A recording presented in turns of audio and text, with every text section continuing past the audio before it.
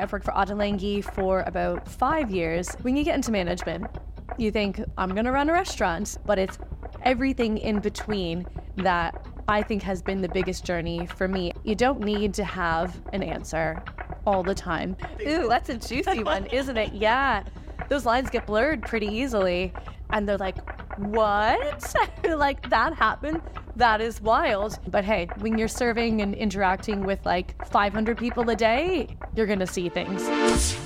Welcome to the Lunch at Work podcast, where we talk to experts about how to make workplaces better. Alison, thank you so much for joining us. You are a part of the management team of Ottolenghi's restaurant, Rovi, in Fitzrovia. And you were kind of recommended to me as somebody who is just an incredible manager and has so many positive management qualities. So I'd really like to dive into that with you. I've worked for Ottolenghi for about 5 years in total, and hospitality has always been something that's been a part of my life. When I started working for Ottolenghi, it was just kind of, I don't know, let's see what happens. I was only going to be here for a couple of years, and the company that I work for now really kind of like opened my eyes to a whole different side of hospitality. So it was quite amazing that although I had been in this industry for, a good chunk of time, I was now getting a chance to learn something new, which I love. I love to learn. I love to, take on new challenges. What do you think has kept you there for 5 years? The culture. Yeah. For me, of course, there's like plenty of places that you can go. But what's important to me is when I come into work, I need a good environment. I need good people. I need to know that I'm going to have an enjoyable time, even when it's like a really stressful thing to be doing. There's been room for development and growth, which I think is also really important. The last time we spoke, you said that you feel that management often drives culture. 100%. Within a team. Yes. What makes you feel that way? Well, I think you set the tone. Lead by example, right? I think I've grown up with that concept. And how are you going to expect people to behave or give you what you're looking for out of your team if you're not kind of like doing the same thing and if you're not setting that tone, right? So if you want an environment that is open and transparent, then you've got to be clear and you have to have good communication. That means also you have to have good feedback culture as well, because yes, if you're the leader of the team, you still need to be able to receive some feedback. I think it's a really dangerous place to live if the management isn't also open to that, because you just get stuck in a bubble and you're just making decisions that you think are the best thing to do. When if you're leading so many people, why wouldn't you want to like tap into how you're potentially being received by the team, or how your decisions affect them? I think that comes through as well to the guests, right? So if you walk into a place, I think it's really easy to see if people are unhappy or if they're actually enjoying what they do. You think that transparency is really important? Oh my God, yes. I think that you need to be clear about the expectations so that the person that you're training knows what you want. If I'm the manager and I know what I want from somebody, then I should be able to ask that and clearly ask that. If that's not happening, then again, I can clearly communicate, hey, this is my expectation. So I just think it's just unfair if you're not transparent to the person that you're trying to develop. And then in the long run, you're just doing yourself a disservice if you're not being clear about your expectations. What I find most beneficial is if I need to have feedback with somebody, and this is in a professional setting, it's important to keep it about the thing that's happening and about their job. So if it's something like, I don't know, maybe a waiter is moving like slowly around the floor, and it's like, okay, I want them to move like a little bit quicker because that's just the pace of the restaurant. So you could go in and be like, hey, I don't know, you just seem like a little bit lazy today. What's going on? Like, I need you to move a bit faster. That's personal. You're making what's lacking in their job performance about them as a person, when that's not actually what I'm trying to say. And the reason that they're moving slowly, I think it's unfair to assume that it's because they're like lazy. So what I would do is to say, I notice. I think I like starting in that place, like, I notice this. So it's an observation and it's not adding any sort of personal weight to what I'm trying to say. So, hey, I noticed that I'm feeling like I need to see like a quicker pace. Can you tell me a little bit about what's going on, for yourself, that it's hard to move around the floor any quicker? And then it opens up this conversation. You're giving them the chance to explain maybe, hey, maybe they find like the table numbers, they're still like struggling with that a little bit. So they're walking like a bit slow because they're still trying to remember, okay, this section, yes, and try to remember the table numbers. Like, you're giving them the chance to give you an idea about something that maybe you've missed, like in their training. It's taking it away from aiming it directly at the person. Yes. You're aiming it at the situation rather. Yeah, Yeah. exactly. In addition to that, once I offer the feedback, it's important to kind of just observe how that is received by them. You could follow it up with, say, hey, I noticed that it looks like you maybe got a little upset when I said this, and I want to know, is this something about what I said or how I said it? For yourself, sometimes when you think you're trying to say something in a certain way, it can potentially just be received differently. And if you notice that it looks like it's been received differently than you were hoping for it to come across, I think it's good to check on that, because again, it's an opportunity for you to clarify any misunderstanding and for you to gain something to learn about yourself, so that the next time you have a conversation with somebody, hopefully you maybe won't do the same thing again. You can change your approach. Yeah. Yeah. So it's a chance to learn. Learning's good. Yeah. That's it. I mean, it sounds like a really good soft skill to have. The soft skill that I kind of really love is, with my team, I make sure that we have a one-to-one as often as possible to go through any comments, questions, queries, concerns that are happening. Are there any other soft skills that you kind of either developed in your management journey or kind of realized that you need to develop? Or Yeah, definitely. I think when you get into management, you think, okay, I'm gonna run a restaurant and I've got to do this and this, and there's the clear things that need to be done on the list, but it's everything in between that I think has been the biggest journey for me, and it's all those little soft skills.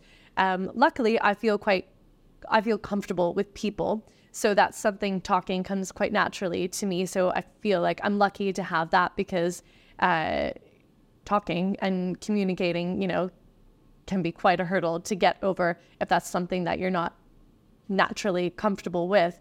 Listening properly to people, really digesting and just taking the moment to hear people out.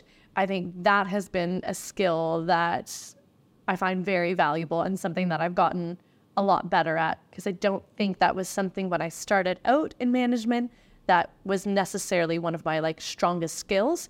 I felt like I was listening, but I wasn't just sitting in the moment and hearing somebody out to the end of what they need to say without me starting to prepare an answer. You don't need to have an answer all the time. Simply just hearing somebody out, venting, might be all that they need in that moment. And just having somebody feel like they're heard, I think, can do so much more than you just feeling like you need to fill that gap and have an answer for them and fix a solution. It gains trust as well, so that when they come to you, they trust that you're gonna just hear them out. Am I correct in saying that you've done, through Ottolenghi, you've done some mental health training? Yes. What does that look like for you? It was really eye-opening, actually. So what they would do is they treated it, if you're going to have training in first aid for physical things that are going on, there's such clear training for that. And then they've taken that approach, but then applied it to mental health, because as we discussed, we spend so much time with the people that we're working with. And, everyone has got something going on outside of work, and we spend so much time with each other. Chances are, some of the stuff that's happening outside of work is probably going to leak into work a little bit. And the scenarios and that you're put in working in a restaurant, it's high stress, high emotion. You have to give you so much of yourself. You're on your feet. It's exhausting. Those things are just going to leak through, right? And if you're in a leadership position, I think it's amazing to be equipped to be able to recognize if something is going on, or if somebody comes to you and so clearly is saying like, I need help with this. It's really nice now that since we've had the training, I feel like I've got some tools under my belt to handle any of these situations that are coming up.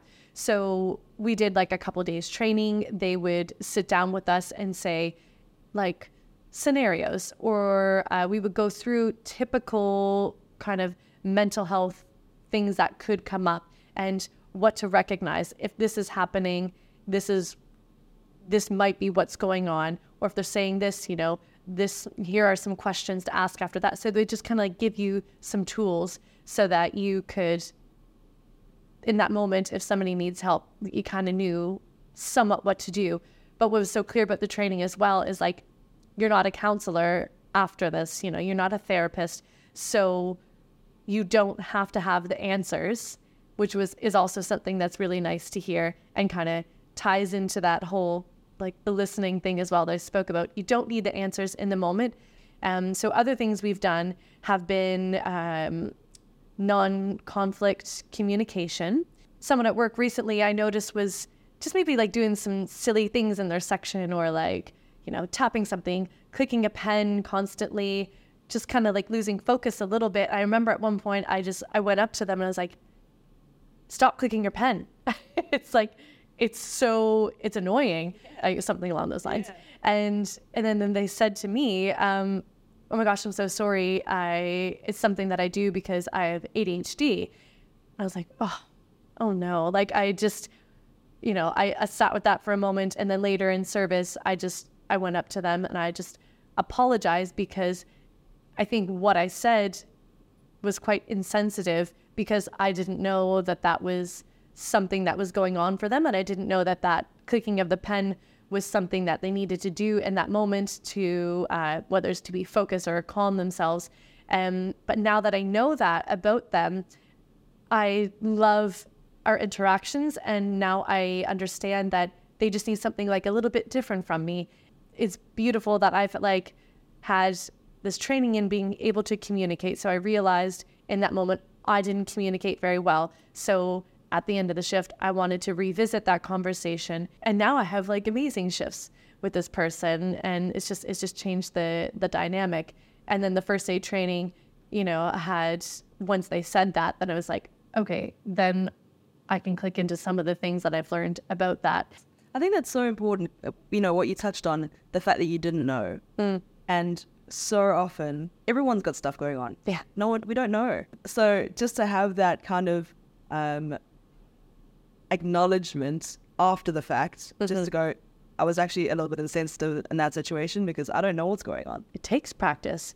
And so even though I've had all that training, I still mess it up in that scenario where, on reflection, I was being insensitive, but I could realize that. And that goes into a lot of the training that I've had, and being open to feedback and, just realizing that I've made a mistake in that moment. And I need to communicate that. And I want to learn something from this person because I don't want to make that mistake again.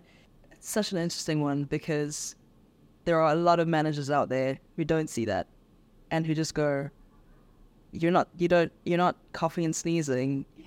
You're not on your deathbed. Come into work. What is going on? You've got a podcast. You've released an episode called Horrible Bosses. Yes. Which I find hilarious, by the book. So good. I feel like that would fit into the horrible bosses column. Completely. Have you had a horrible boss or horrible bosses, and what have you learned from them? Because there's always something to learn, isn't there? Back in Canada, you work for tips, right? And so the way that you structure the floor is a little bit differently. And there's like so much favoritism that would go into who's going to get the best section. And, you've got to play up to the managers and just kind of just be a bit fake. But then they would play into that as well. So it's all kind of this like inauthentic, fake. Yeah, exactly. I think that was really bad. I didn't like that culture. And I felt like, you know, to a certain extent, I had to be fake sometimes and just kind of play up and, you know, and try and be friends with people just so that I could sustain myself and make sure I'm going to get those good sections, because I know I can do the job. And I felt like, yeah, I was a great waiter. But if I wasn't the favorite, then I'm not going to get the good section, and then I'm not going to make the money that I need. And I've seen that happen. And I've seen those people who are not buddy-buddy with people just get treated quite poorly, get cut early. They're not making as much money. It was crazy to think that your income and your professional worth wasn't necessarily based on your work ethic. You know, you spoke earlier about how now you're kind of, the people that you work with are kind of your family. Yeah. How do you, as a manager, set the boundaries that need to be there between a team member and their manager? Ooh. Ooh, that's a juicy one, isn't it? Yeah. Those lines get blurred pretty easily. But there's situations, aren't there, where you need to then be the manager. We've got to stop being mates now. It's time to, we've got to do this work. Me working on relaxing a little bit has been more of a struggle. So for me to fall into that like manager mode when something actually needs to be addressed, that hasn't been the most challenging thing for me. But I do see it happen, right? And so when you try and relax a little bit and have more of these like softer relationships with people, and maybe they'll just get relaxed about not letting me know they're running 5 minutes late. And in that, it's just like, there's a respect thing. So I've had that happen where somebody they just like didn't even bother to tell me that they were coming in late. And while we were having a joke and whatever, and we're being cool, I took them aside. I was like, hey, I just want you to know that by you not giving me the heads up that you were running late, I noticed I felt disrespected in that moment, because that is the expectation, and that is what we expect in this working relationship. If you're running late, you're going to let me know that you're running late, because I need you to be here. And by you not giving me the heads up, it just felt like you didn't respect that, that boundary. And they were like, kind of like, oh, what? But it's like, yeah, no, we can be friends, but I still need you. When it comes to the job, I still need you to do the job. So I think I can naturally switch to those moments in service. And I think it catches people off guard from time to time, but I think it's good to know that boundary is still there. Have you seen that happen, wherever you've worked, where it's the complete opposite and the manager is just mates with everybody? Yes. Of course. Oh my God. Yeah. Why is it such a bad thing? How has it affected the team? You need guidance. As much as people think that they want to come into work and everything's like lackadaisical and fun and blah, blah, blah, and we're all adults and we can run ourselves, we can run the floor. Actually, you do need somebody just leading, and you just need somebody to keep things kind of like in line and in focus for what the business needs. When you've got everybody trying to make decisions for themselves, it's actually, I've seen it where it's confusing, and somebody naturally wants to take on that role. So we touched a little bit earlier on the fact that you now have your own podcast. Yeah. Could you please let us know what it's all about, what you're doing, why it's important, and what made you start? Yeah, completely. So yeah, very clear that the podcast that we're doing is a very different tone to like this, right. And also, I just want to be clear, we don't talk about experiences that are currently happening where we work. I think it's important to have that separation so people understand we're not speaking about people who are currently coming into the restaurant or something, just so that's clear. But yeah, it's a podcast called Table Wine. Wine with an H, WHINE. And it is just a podcast about working in restaurants. And me and my friend Pierre started it because we just wanted to have a conversation just about, I don't know, just the things that happen and the silly things that happen, all the like little nuances that go on that people just don't really know that goes on during a service. You know, it just opens up all these conversations. We can talk about our experiences and, you know, what we've gone through. I just love that there is channels now for people who work in hospitality to just kind of feel heard. And I know that what we're talking about is not serious stuff. It can be serious from time to time, but being heard is a really nice thing. When you feel like you're doing something and you're the only person that's experiencing that, it can be a very isolating feeling. And, you know, you can get into a spiral like, is this the thing I want to be doing? What's wrong with me? Why am I having these experiences? Why do I have these challenging situations happen to me? To just hear that somebody else has experienced something similar, it can do a lot for a person. I love the idea that people could think that working in hospitality is like a fun and exciting thing to do. And it's not this like job that you do if you can't do anything else. It's like, no, you actually have to be really skilled to work in this.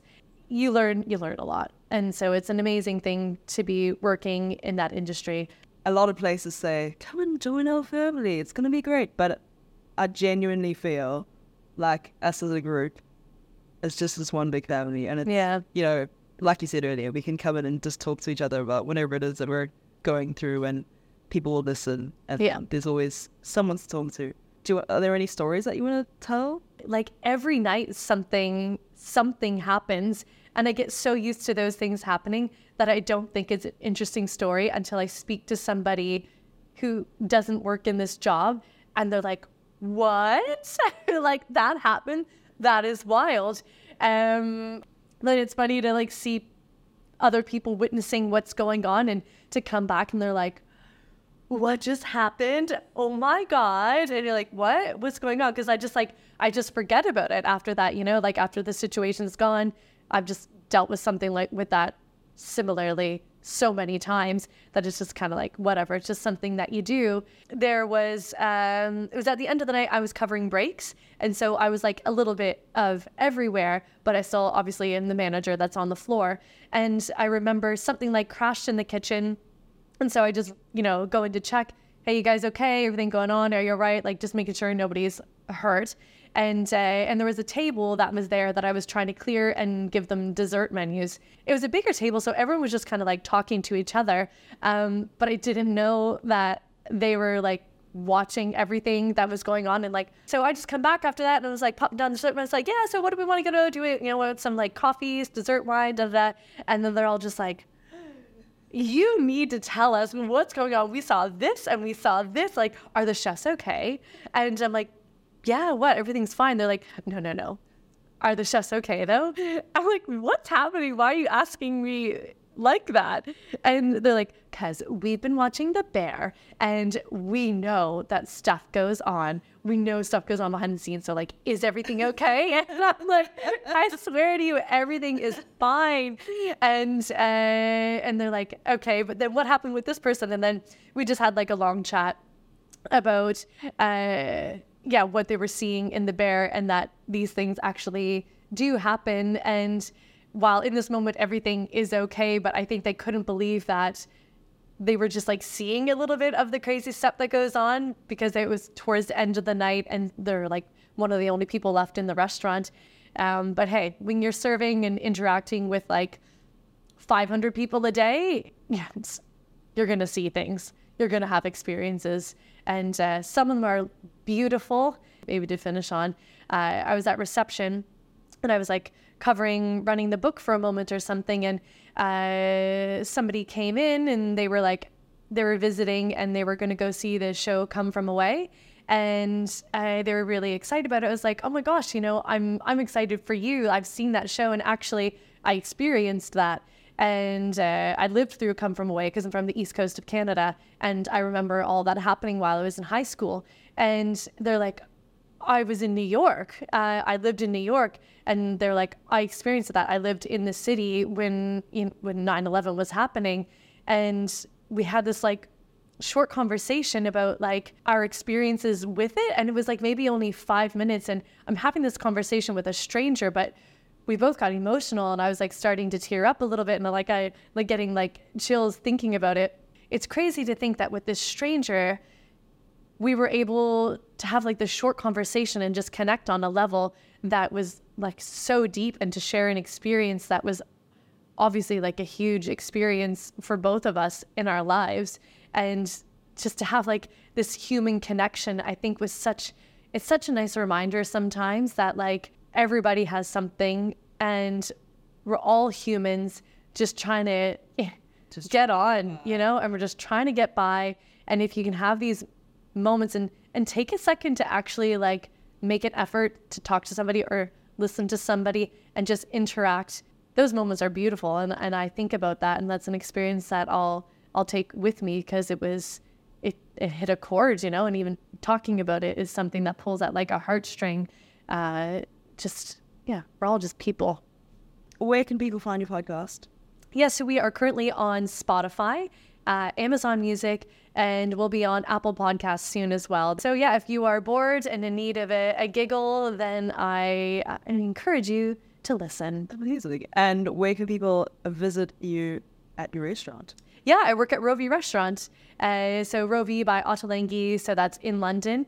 And I'm pretty much there all the time. So I would love if you came in, ask me about Nova Scotia, because I will talk your ear off about that. I would love to feed you and find you some good wine and have a beautiful experience, and, introduce you to my team, because it's an amazing one, and I'm very proud of where I work. So I would love for anyone to come and check it out. Amazing. Thank you so much. This has been incredible. And I'm sure that everybody's learned so much about different management styles and best ways to help run teams and those sorts of things. So. I hope so. I hope that anything of what I've said has been helpful in some respect. And, if you want to know more about it, then come visit me or get in touch and have a chat. I'm always ready to chat someone's ear off. You just got to keep me in line. I mean, I've certainly learned a lot, so it's been great. Thank you. Thank you. This podcast is powered by BM Caterers. Contacting BM is the easiest way to start your journey to a better workplace experience. Click the link in the description for more info.